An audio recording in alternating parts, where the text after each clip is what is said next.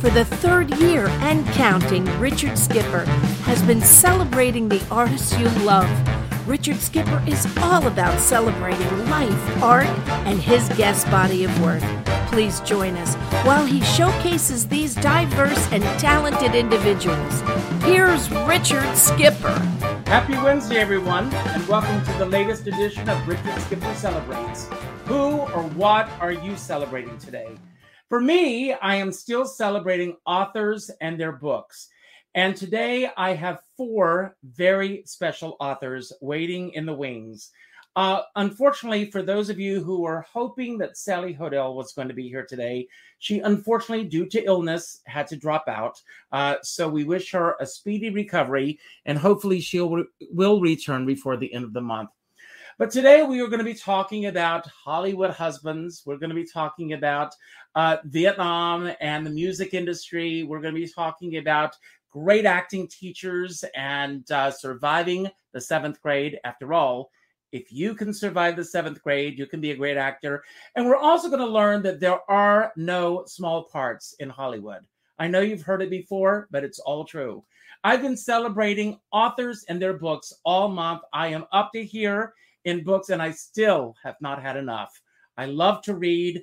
This month was set up to celebrate great, great books. I hope that you're all reading, and I hope that you're all taking advantage of all of these great authors that we've had on the show and that you are checking out their books.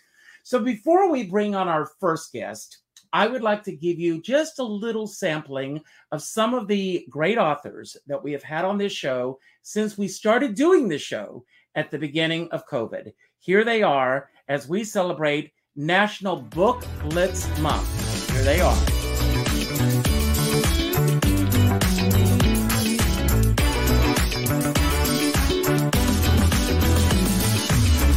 Joyce Bulifant. Hello, I'm so glad you're here. Well, while we're waiting for Joyce, I'll keep talking until you unmute yourself, Joyce. You're muted for a few moments. I don't know why, but let's see if I can help here. Unmute. Joyce, you're muted. I don't know why. Joyce, you want to close out and come back in? Maybe that'll help. You're muted. Why don't you close out, come back in, and okay, she'll be back in a few moments. Joyce Bulifant and I actually met Joyce many years ago. We had a mutual friend, Pat Barr, and Danny and I were in Palm Springs.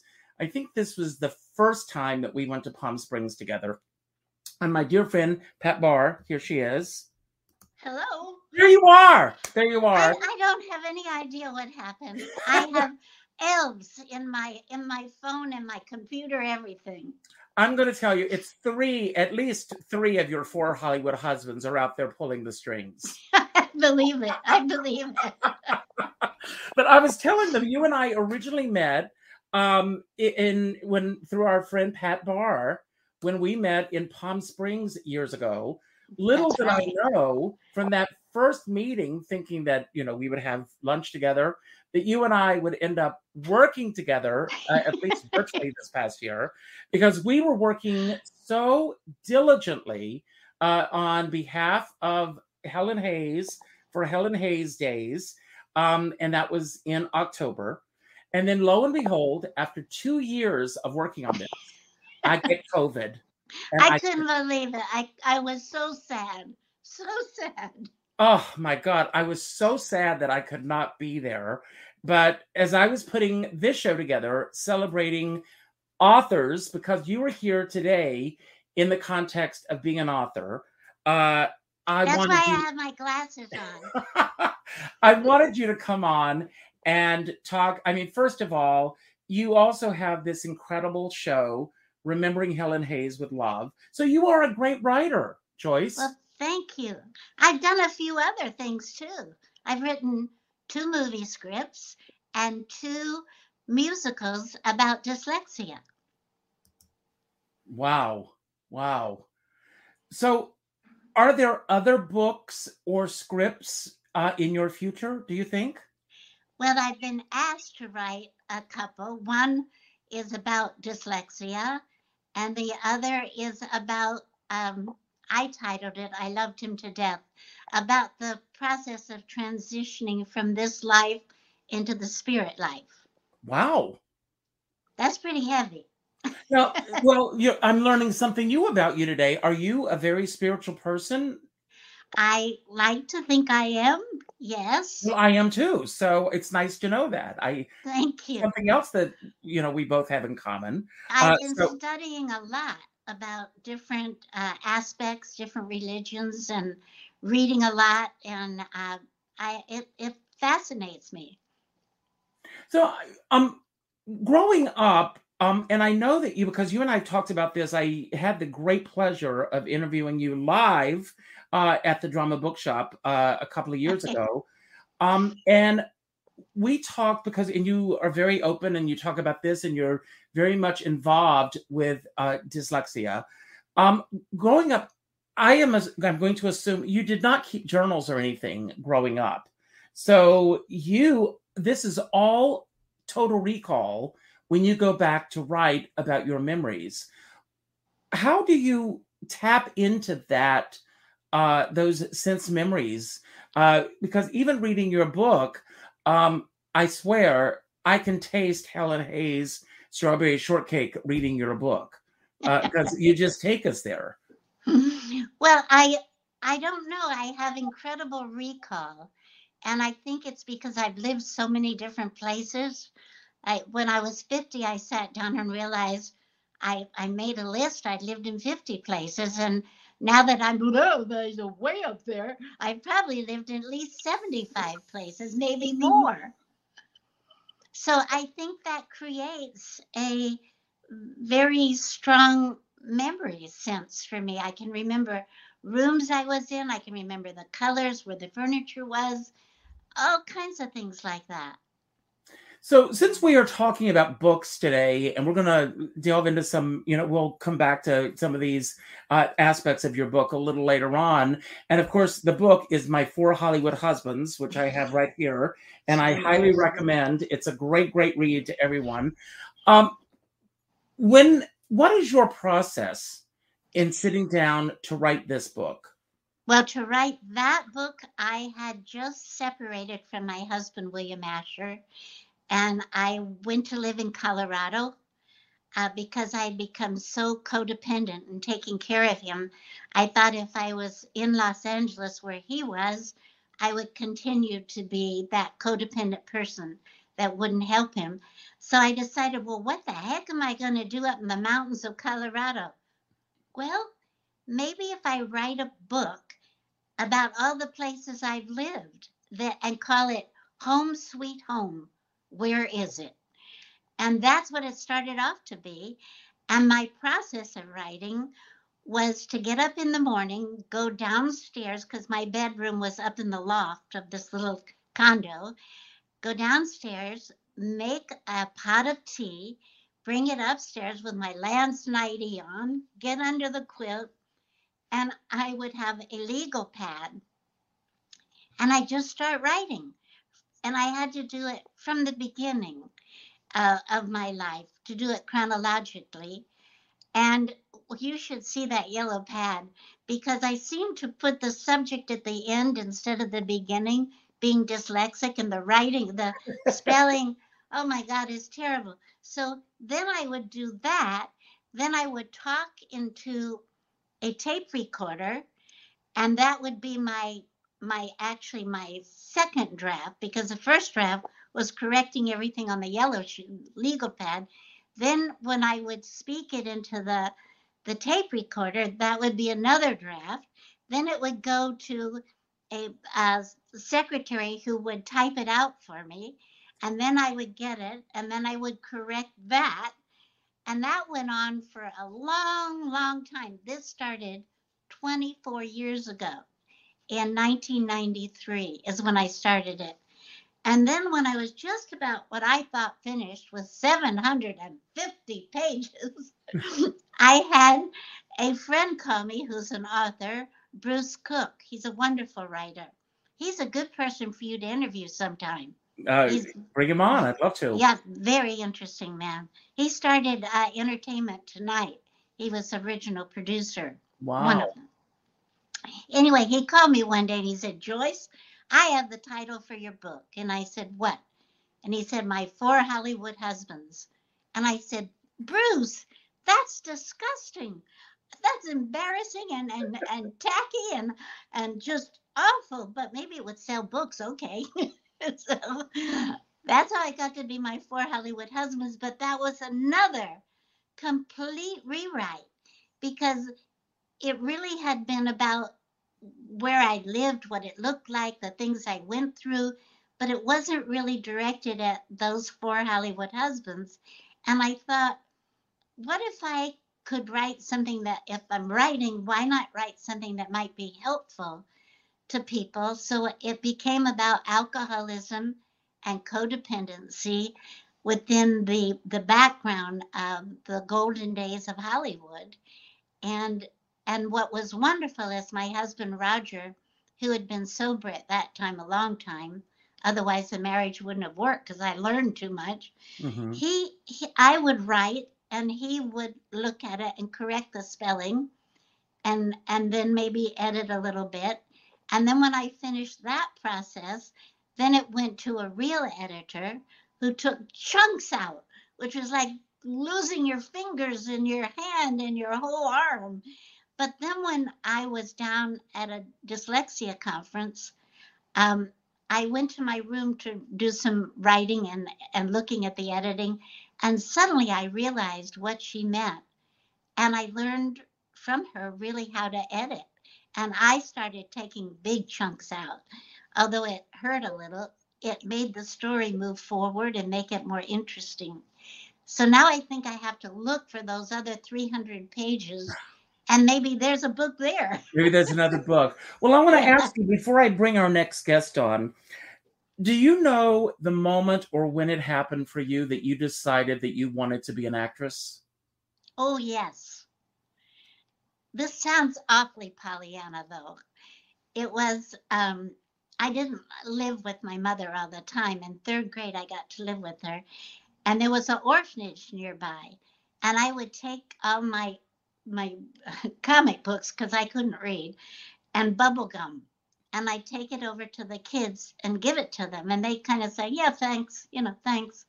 And I thought, gosh, if I was somebody like Margaret O'Brien or Shirley Temple or Jane Powell, and I gave them these, then they'd really be happy. That would really be somebody giving something.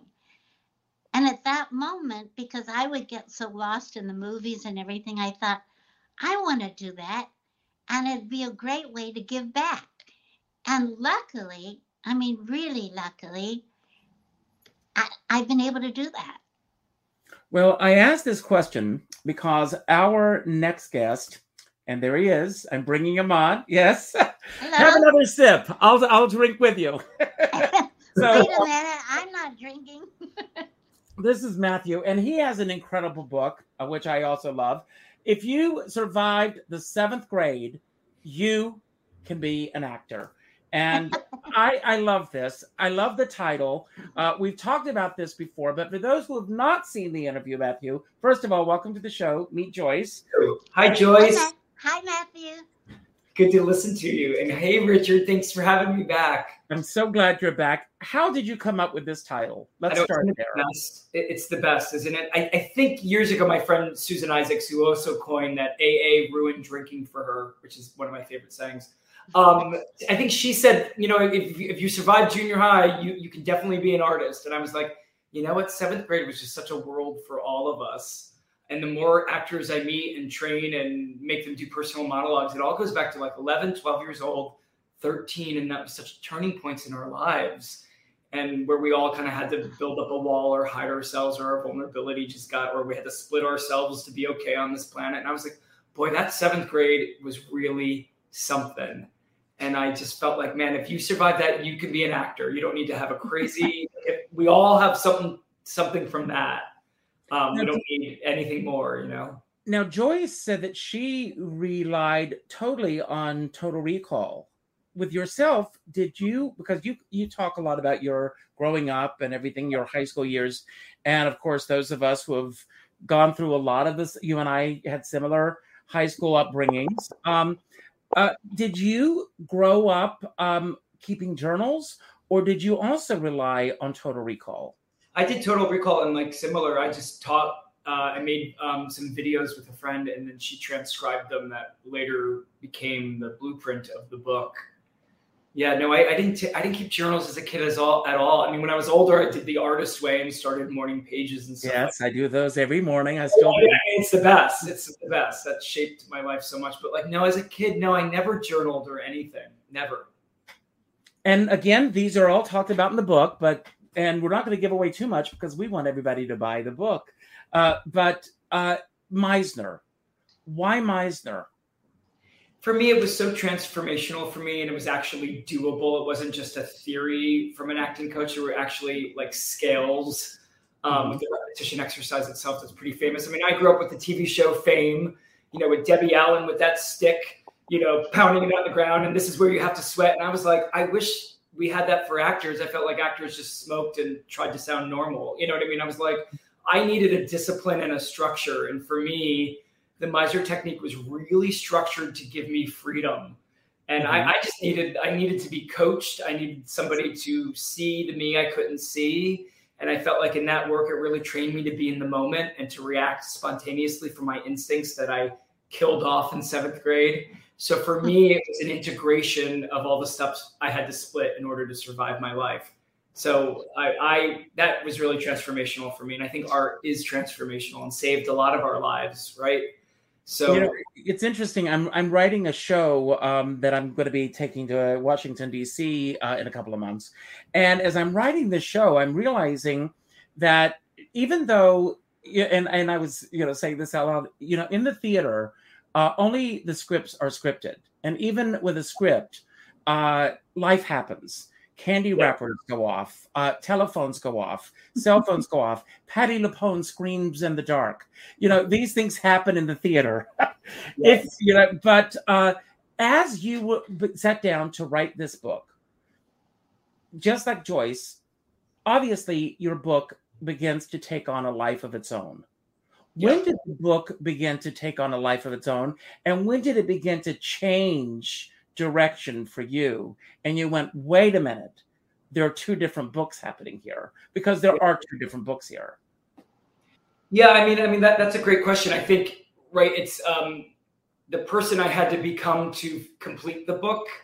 Like, I realized in the process, I'm like, I don't know how to, like, this is where I normally would give up. Like, I hit that. I don't know if Joyce, you ever hit that, but like, I was like, I don't know how to format this. I don't know how to, me needing someone else was really vulnerable. And I think that was when it turned for me that am I really going to commit? Because you get such a dopamine hit saying, I'm going to write a book. And then that felt so great. And I'm like, now I don't even want to do it because that felt so good, And it's like forcing yourself to do the hard stuff. So Richard, I think that it was once it was all transcribed and I'm like, what do I do with this? And how do I make it make sense? And I have all these stories that I just didn't know what to do with it. And I was like, okay, I need help. And I need to create a team to help me with my editor and stuff like that, just to help me to finish this. So it's also the book about stopping myself from doing what I know I want to do, right? Your own self-sabotage is also the subcopy of the book. Oh, thank you. Come on in. Sorry, I just have to plug in my computer. Thank you so much. No, that's great. I'm going to bring on our next guest here for a moment. God willing that everything is going to work and everything, because we were having a few technical glitches. And Joyce, you two met a few months ago because, first of all, John DeLeo is an incredible film historian. And this book, There Are No Small Parts, is phenomenal. I'm just going to open up just to anything. Here we are at the bachelor party. Look at this. I just love this. And every chapter, I thought when I got this book that I was going to be reading about these small little parts that actors have played in films. No, you get a real sense of who these artists are and their history and everything. And the research that went into this was amazing. So as we were putting the Helen Hayes event together, we needed the perfect film historian to come in and present Helen Hayes films. Again, I was sick and I was not able to get there after we got John DeLeo on board. And here he is. John, I am so Hi, glad. John. Hi, Joyce. It's so good to see you again. Good to see you. Were absolutely wonderful. You kept everyone spellbound, including me. It was such a treat to meet you after. Really, thank you very much. And I want to tell you, Nyack is in love with you, John. So everyone talks, they still talk about that evening. So thank you. John, how many books have you written altogether? Well, the one you're talking about is number 7, and I'm just started number 8 in November. Is it something you can mention, or do we have to wait? I can just tell you it's my Oscars book. And you think a guy writing about movies, it's taken you 8 books to get to the Oscars? But it's true. It takes some actors longer than that. Yeah, there you go. So I never got there. I was waiting to find a fresh window into it. That's what I can't reveal yet, because the book's not going to be out for probably 2 years. But I think I found a cool window in it. And again, it is, I will tell you this, it does focus on the acting awards, and it will move chronologically, but it's, I hope I have an interesting spin on it. So I've done 8 of the chapters, and I'm thinking there'll probably be 40. Well, let's give a little homage, if we may, to Robert Osborne. Sure. Because Robert Osborne, if you're like me, I had his Oscar book growing up. Me too. That book was the Bible. And, and just this past week, we lost another very dear friend, Carol Cook, and Robert Osborne was her best man when she got married. Robert, thank you for the work that you did, because you paved the way. You're going at it from a new perspective. What are you learning or is it something you can't even talk about right now? Well, I think I always learn a lot because I think you get your idea and you kind of map it out. I usually visualize the finished product before I write a word, just so I can believe it can actually turn into a book. But then, of course, there are always the surprises. And I think the biggest one is how the book teaches you how to write it. Meaning, I've done the first chapter. It took me this long. I think I need to do that and go through it this many times. By the 3rd or 4th one, I don't mean to diminish it by saying it's like a conveyor belt, but you do get into day 1, this happens, day 2, that happens. And usually when you have a new concept on material you're familiar with, there are always connections you make between people's careers and it just the time they did something previously that you never thought of them in connection, those kinds of things that you're able to bring to the book, and you think, wow, if I just got excited about figuring that out, I hope the reader will feel that same tingle, so that kind of thing. And of course we do. You know that. Thank you. I hope you know Good, that. Richard. I mean, I'm a fan of your work. So, it's now you're going into your 8th book, and I'm along with Joyce, I'm a very spiritual woo-woo type of guy. This is a 7-year in numerology. So you are too, Matthew? Yeah. Oh, yeah. Okay, yes. So this is a 7-year in numerology. So this is all, the timing is really good on this, John. I see great things in your future. Maybe you'll get a special Oscar for this book. But has your process evolved, changed since, very much since your first book?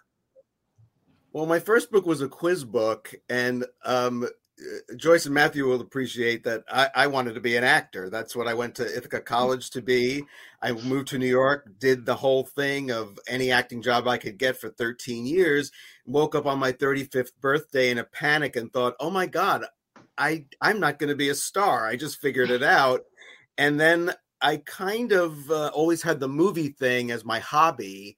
And I kind of started writing quizzes And that's what became my first book. It was a Hollywood quiz book. So even when the first book came out, I didn't think of myself as a writer. It was the second book where I tried to challenge myself to think, can I actually write essays on these people, on these performances?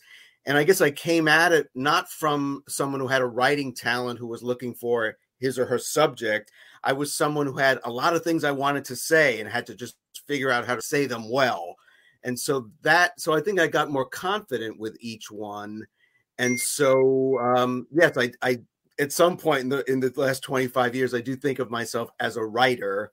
And like I said, each one sort of gave me a new challenge to try to sort of up the ante on what I was trying to do.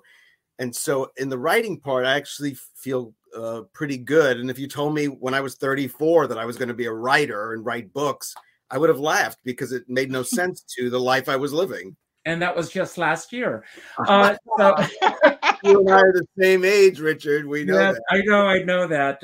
Those elves are playing havoc with us today. I know Mercury retrograde ended today, but it just Thank heavens. Yes, it just kicked Matthew out of the room, but he's back. Oh. I want to bring our next guest on because he has been involved in the music industry. He's written this incredible book, The Other Side of Rock and War. He's been on the show before. Brilliant, brilliant, brilliant book. Billy, you can hear us. You're on screen, Yes, Billy. Yes, I can. Thank you. I'm enjoying every moment of it. Thank you. Welcome to the show. Billy, what was it that first intrigued you to want to sit down and tell your story? Well, people for several years, decades in the music business, because I've recorded so many artists and I've done 2,000 records and every time I had moments to speak about my past. And that's why I related so well to Joyce tonight. Because when Joyce said that she had tremendous recall, it reminded me so much that was really my strongest suit, because I also had great recall.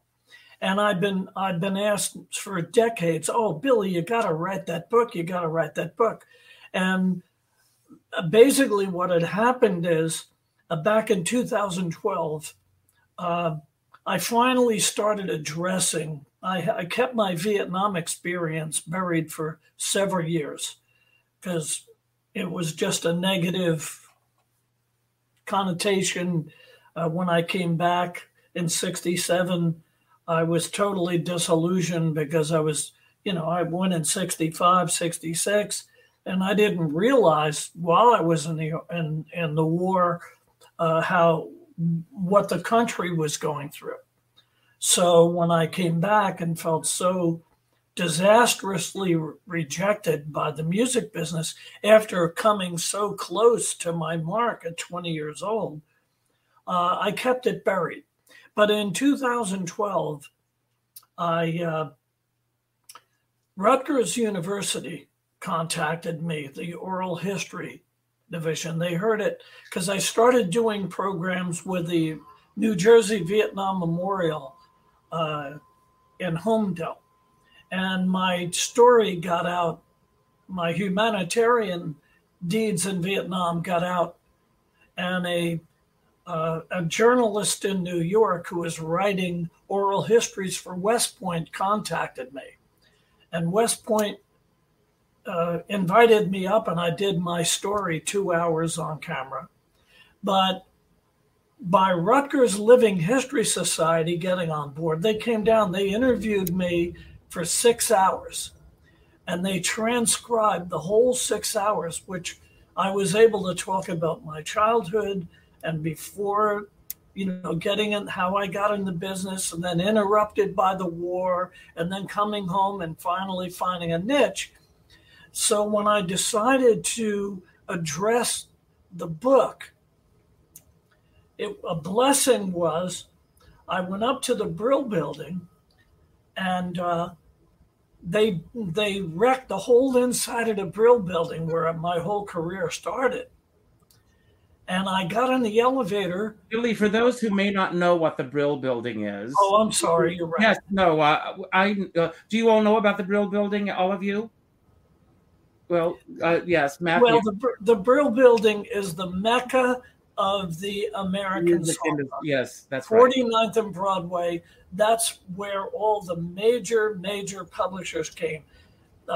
Most of the early composers were in Tin Pan Alley, and that was between 29th and 31st Street in Hell's Kitchen. And the reason why they called it Tin Pan Alley is because in the summertime, no one had air conditioning, the windows were open, and all these great composers like Irving Berlin and whoever were composing in the middle of the night, and the neighbors were all going to the police saying, it sounds like they're banging on tin pans. I know. So anyway, when the Brill Building was constructed in the early 1930s, all these marvelous composers and publishers moved into the Brill. So anyway, to move forward, to answer your question, I get long-winded, but so once my story got out there, one day I visited the Brill Building when they were demolishing the whole inside of it and restructuring, and I met a gentleman who was in charge of the transition, and I started telling him anecdotes about the days in the Brill, with meeting Rodney Dangerfield picking on me and all these marvelous anecdotes. And he put me in touch with a fellow who was in the investment group that took the building over. Lo and behold, I met with him. And he said, a friend of mine just wrote Neil Sedaka's book, which was Rich Podolsky. That's right. And he also wrote Don Kirshner's book. And he introduced me. And after meeting Rich agreed to work with me to put all of this together. And that was a major blessing. Well, there are so many great stories in your book. But I have to say, for those who are, movie aficionados, and John, you will appreciate this, speaking of No Small Parts, you were responsible, Billy, for a very famous teen idol ending up in a very famous movie. Yes. Where you want to talk about that? Well, I was a huge Frankie Avalon fan in the 1950s. I loved Rydell, I loved Avalon, I loved Paul Anka, I loved Rick Nelson. Those artists just resonated with me.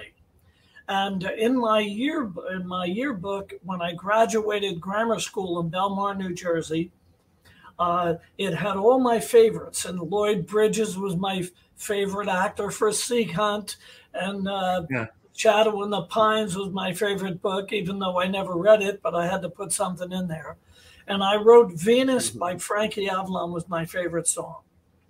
And it was an incredible experience that in the 1970s, and I believe it was 75, I was producing, I had a lot of successful songs recorded by R&B artists, the Moments, the Manhattans. I was a rhythm and blues writer, and I was transitioning to producer because I attended most of the sessions, but I always heard something on those sessions that I would have done better. So I said, I have to be a producer to produce my own music. And Delight Records in New York gave me some deals. And one day the owner of the company called me and said, Billy, some friends of ours, I think you know what that means. It was a pretty interesting era back then because a lot of interesting characters put money into entertainment. And he said, a friend of ours wanted to know if we could take on Frankie Avalon. And I wanted to know what you would do. And I said, sign him. And he said, he thought I would say, there's nothing we can do. He's over. And he said, what are you going to do? I said, look, please believe me.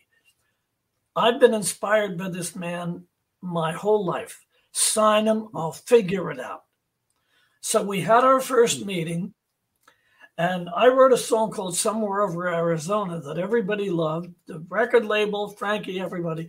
And at the end of the meeting, I said, Frankie, let me be honest with you. I think the only chance in this world that we have is if we take Venus, your classic song, and do it in this new disco rhythm, which I had discovered, and I'm actually worldwide referred to as one of the pioneers of the disco beat. And part of it is because Alan Schwartzberg, the classic studio drummer on the session, started playing this open hi-hat beat. And I said, whoa, let's stop. Alan, keep that going through the whole song. And that became, the next few years, that open hi-hat beat became the signature for disco records. So anyway, Avalon originally said, no, people have been asking me, I really don't want to touch the song. And I said to the label, I says, okay, I'll tell you what I'll do. The musicians will cooperate. Let me use 10 minutes of studio time at the end of the session. And I'll ask my friends, because I gave them so much work, to play my arrangement. And if you don't like it, don't put it out. And it was incredible. After 2 takes, even Frankie said, oh my God. He put his voice on it. It went to #1. And he was ready to sign a contract in October of 75. He was all ready to sign to work a lounge in Hawaii 6 nights a week. And we recorded the record, and all of a sudden, bang, and he got called out to the Arizona State Fair. He got $10,000 for singing the one song. And we did, in 1 week, we did Merv Griffin, Dinah Shore, Mike Douglas, Midnight Special, and Sonny and Cher, an American Bandstand in 1 week. And Alan Carr called him, and Avalon and I were sitting on the beach at Santa Monica because we were recording out there. And he said, nonchalant, he said, Billy, Alan Carr called me and asked me to appear in the film version of Grease, and I don't know if I want to do that. I jumped out of the sand. I said, Frankie, for heaven's sake, this is it. And lo and behold, he did the film, and he's worth $30 million today. Well, that's a great story. That's great. Wow, what a great story. Well, one of the things that I do on these shows is I've got some mystery questions lined up, and I'm going to start with you, Joyce. Pick a number 1 through 5.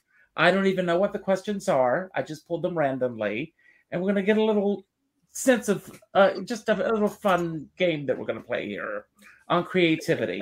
So, Joyce, you're muted again.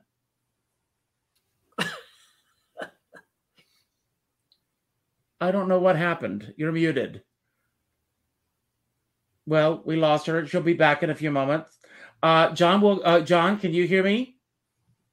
Am I still here? I hear you. You're here. So, John, pick a number 1 through 5. 1. Okay. And it says, well, this is it. You have the power to create change. We're talking about woo-woo today. What are the changes that you want to create when it comes to your work, your creativity this year? Is that for me? Can you hear me now? I guess. Come back to you. What a huge. That's a huge question. I guess it's sort of to continue to get the word out, meaning this last book, I felt like I increased my audience. I show classic movies at a historic theater where I live in Milford, Pennsylvania. I introduce them on Sundays at 4.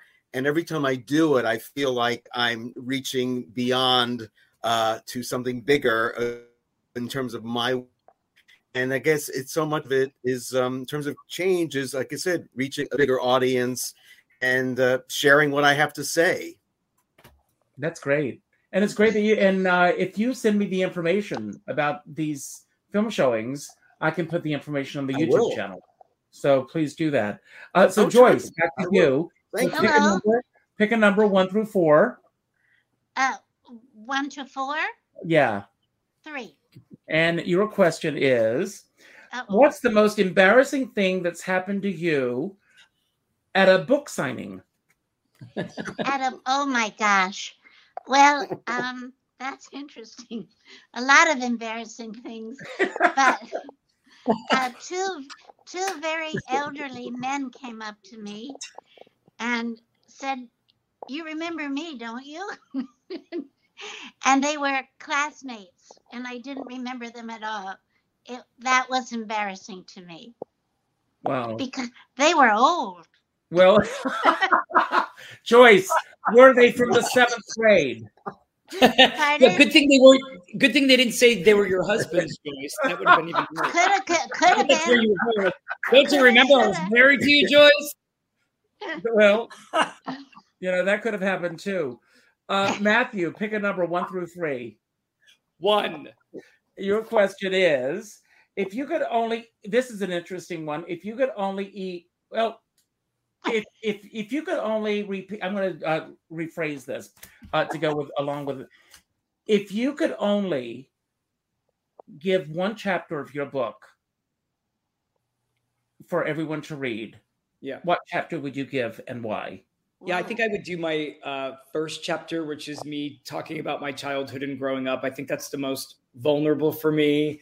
And I don't know. I just feel like there was a shift in my life after I wrote that and after I published that. And I felt like a lot of leftover shame dissipated, because shame can only live in secrets. And me just putting my story out there, just for me, that first chapter for sure. Good for you. Right. That's Thank great. you. Appreciate that.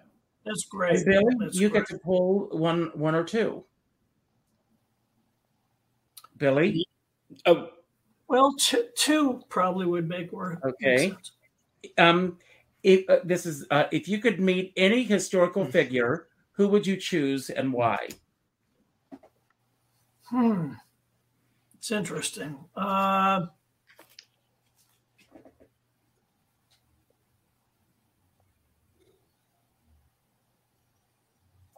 I'll probably get kicked off the show, but I would like to read. I would find it very interesting to meet Richard Nixon.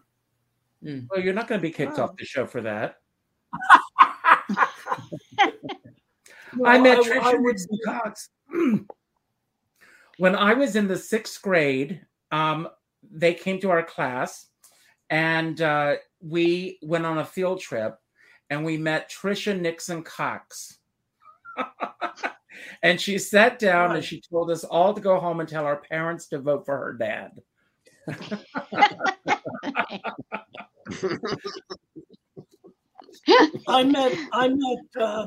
I actually met and had several conversations with Julie Nixon at Sigma Sound in Philadelphia when she was, because I was doing a lot of recording, a lot of producing there.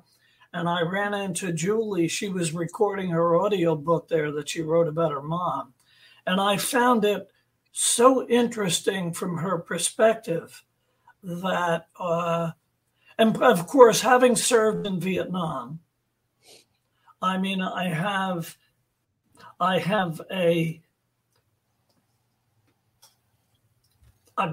a lot of thinking since then because it affected my life so seriously.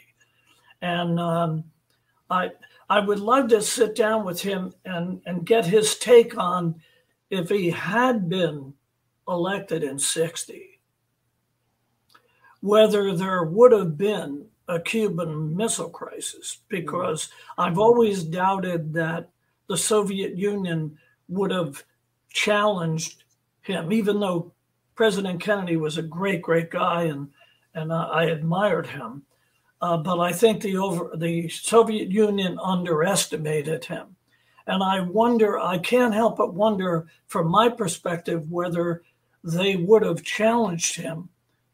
And if they hadn't, and we hadn't lost nuclear superiority in the mix, whether the Vietnam War would have ever been relevant. Wow. So that's my reasoning for wanting to sit with him. Very interesting. Well, thank you for that. Joyce, dealing with creativity, are you able to live without, this is a very interesting question now, are you able to live without expectations? And when you were writing your book, what were your expectations? Wow. Able to live without expectations, I think, is very important. And I think you acquire that ability the older you get. At least I hope I have. Oh, I did hear somebody the other day say, what advice do you have in looking for a mate? And it said, don't look for someone who's pretty or handsome or funny or wise. Look for someone without expectations. Wow, that's interesting. That's great. It is, isn't it? And did I have expectations as a young wife? Yes, I did. And I think with each husband, I dropped those expectations. Well, I am going to tell everyone, again, get Joyce's book, because when she married her first husband, that's when she, Helen Hayes became your first mother-in-law, and she advised you not to marry him. Yes, she did. And I didn't understand at the time, and I thought it was a terrible thing for a mother to say. And I didn't, it wasn't going to be in the show that I did, because it's called Remembering Helen Hayes with Love. But there were so many times that she said things to me that were startling as a mother about her son. And it wasn't until I was working with the editor on my book and doing the Helen Hayes show, and I got to that point in the book, and I said, I don't know whether to say this. It sounds so terrible. And she said, what do you mean? And I said, for a mother to say, I don't think you should marry my son, he's not good enough for you, that sounded terrible to me. And she said, she was trying to protect you. She was trying to protect you from the life she had being married to someone who was an alcoholic, and how hurtful it was. And it wasn't until that point that I realized that, and it became part of the show that was a very important part. Wow, that's amazing. Yeah. Great. Everyone get the book. It's incredible. Absolutely. Matthew, yes. When do you feel that your creativity really began for you? I mean, it has to be the movies. I mean, it has to be being a kid in the movie, like many of us, right? I think the movies raised us, right? Like, I think plopping in front of the TV or going to the movie, seeing old movies on TV. I mean, I think that is impossible to go live in this world. I just didn't want to live in my world. I wanted to live in any other world, right? I wanted to be in the chocolate factory. I wanted to be in Oz. I wanted to, have an adventure. I just wanted out. It was a classic Disney want song of a character. You know what I mean? I just wanted absolutely out of my life, I think must have been very young. Must have been 4 or 5. Yeah, for sure. Great. Now, John, I'm going to put you on the spot because this is something that's very important to me. I'd like this is going to be your PSA for today. Your thoughts on funding for the arts. My thoughts on, say that again. I'm sorry. Funding for the arts. My thought funding for the arts. I support funding for the arts. I think I was lucky in the 70s going to a high school. I can't say how much money came from or where it came from or how much money went into those programs. I was in a madrigal singing group in high school. The stuff that we're exposed to, as Matthew was just saying, the stuff that gets the juices going. If you're in situations where that stuff comes into the world, whether it's not, an off-Broadway theater company or it's something that comes into the school, all that stuff that gets your juices flowing, it's invaluable. And it doesn't matter what you do with it. It doesn't mean you have to be a creative person in terms of being in the arts. I studied theater. I don't use anymore, but everyone I know who went through that kind of program uses all those things in whatever they're doing with their lives. I mean, anything, so many creative things are about collaboration, and that's a great lesson for whatever you're doing in life. So yes, anything that stimulates in terms of the arts and that helps that along, I'm on board with. That's great. Richard, may I add something to that? Yes. May I please? I'm dyslexic and I work with dyslexic children.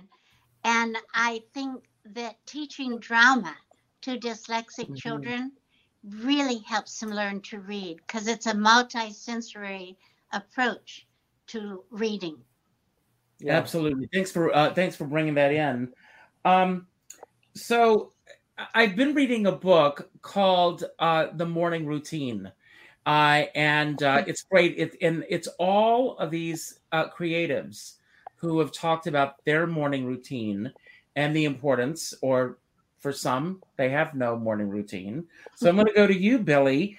Do you have a specific morning routine?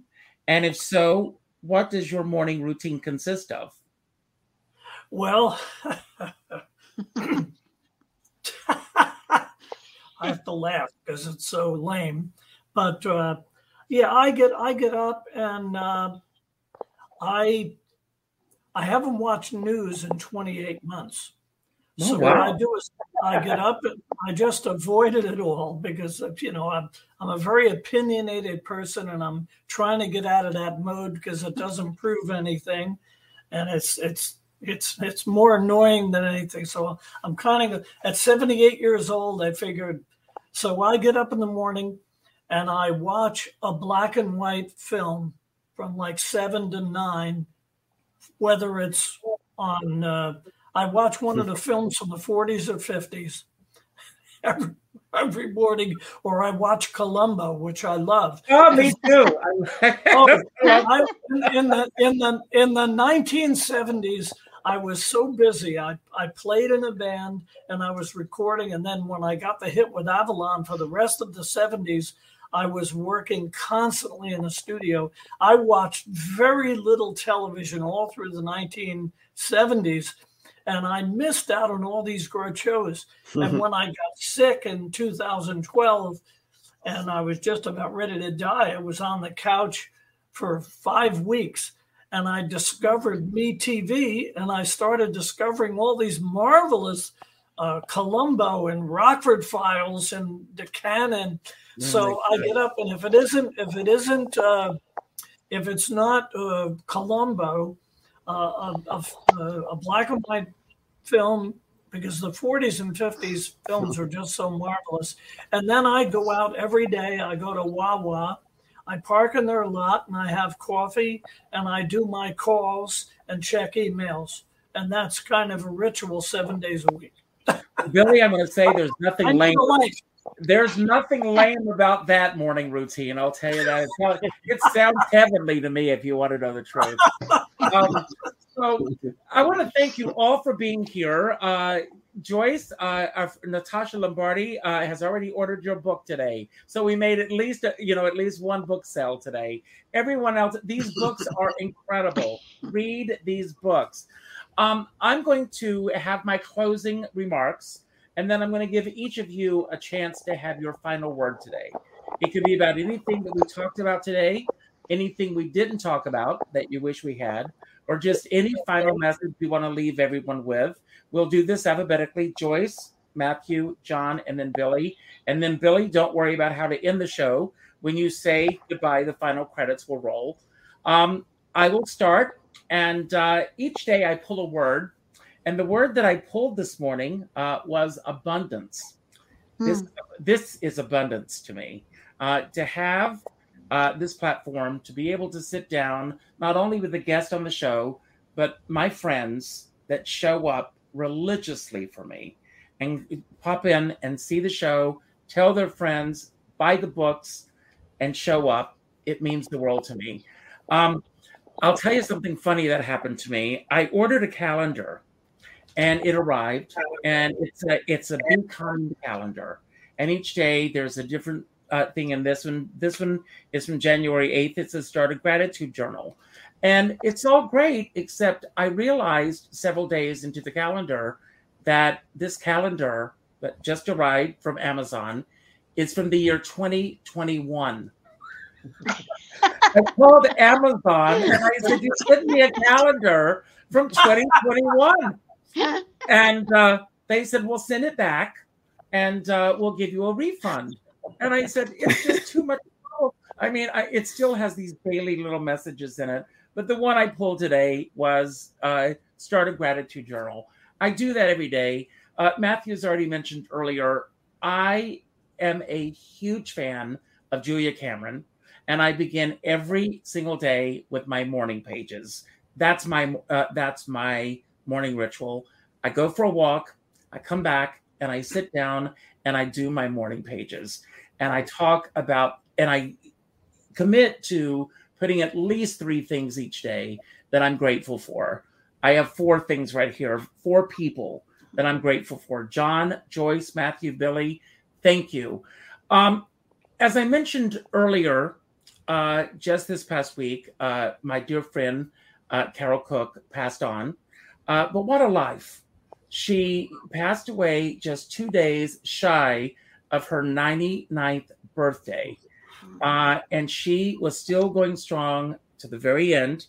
My uncle also passed away last week, and another dear friend of mine passed away. And I say this at the end of every show, and I know I sound like a broken record to those of you who tune in. But I ask, how many of you let it sink in, and how many of you actually take the time to do what I say to do at the end of each show? And that is to pick up the phone and call someone that you haven't spoken to in a while. Not an email message, not a private inbox message, not an email, a phone call. And let somebody out there know that they matter in your life. When Carol passed away, the outpouring of love on social media was outrageous. And her nephew said it would have been nice if so many people had seen that a few weeks ago. It's important that we share our love for each other while we're all here to enjoy it. I have a dear friend, he says, we're all in this together, but we're not in the same boat. And then someone sent me a meme and it said, we're all in the same storm, but we're in different size boats. Some are in yachts, some are in canoes, some are in rafts, some are in tugboats, pushing everything upstream. It doesn't matter what size boat you're in. Just make sure that if you're in a boat, that you have a skipper by your side. And with that note, I'm going to leave the screen and I'm turning it over to you, Joyce. Thank you, and everybody, make it a better day. Joyce, it's all yours. Oh, Skipper, you're the skipper I have in my boat today. And thank you for introducing all these wonderful people that I hadn't met before. And I'm looking forward to getting all their books. And abundance, I have tremendous grateful, a heart of abundance and gratefulness for all these people on the show today and all the people who are suffering in the world.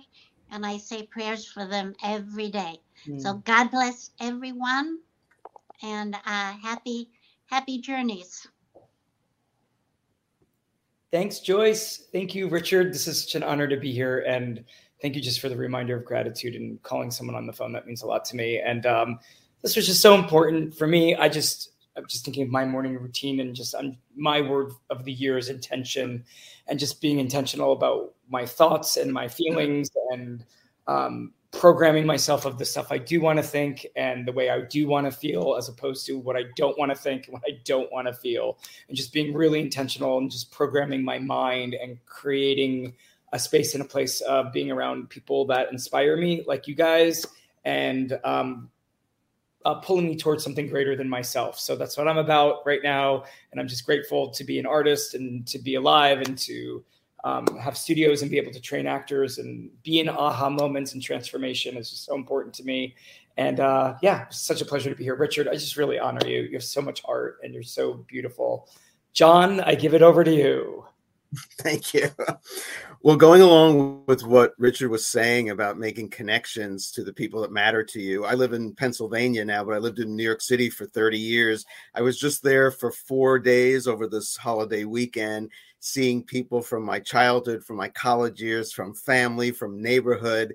And he's so right. There's no substitute for really connecting, sitting down one-on-one or with 5 other people or with 10 other people, and just savoring the time we have. And of course, as you get older, you feel that even more. So I'm so grateful for the time I just spent and looking forward to doing more of that in 2023. And I thank all of you on the show and listening out there. Thank you. Okay, Billy. Okay. Well, it's certainly an honor to be on this program with such marvelous people and marvelous creative talent.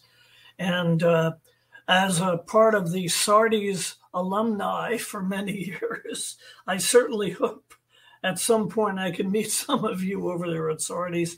But Richard Skipper has been very, very supportive, and I am extremely grateful for the support of Richard Skipper recognizing my work and giving me a platform to get the word out. Matter of fact, I'll be performing at the Triad Theater on Saturday, February 25th with my one-man show, which encompasses all of my life, my childhood, my music, my comedy career, and everything. And this is a great platform to get the word out there. And I couldn't be more grateful. And I wish everybody great success with their books. And God bless.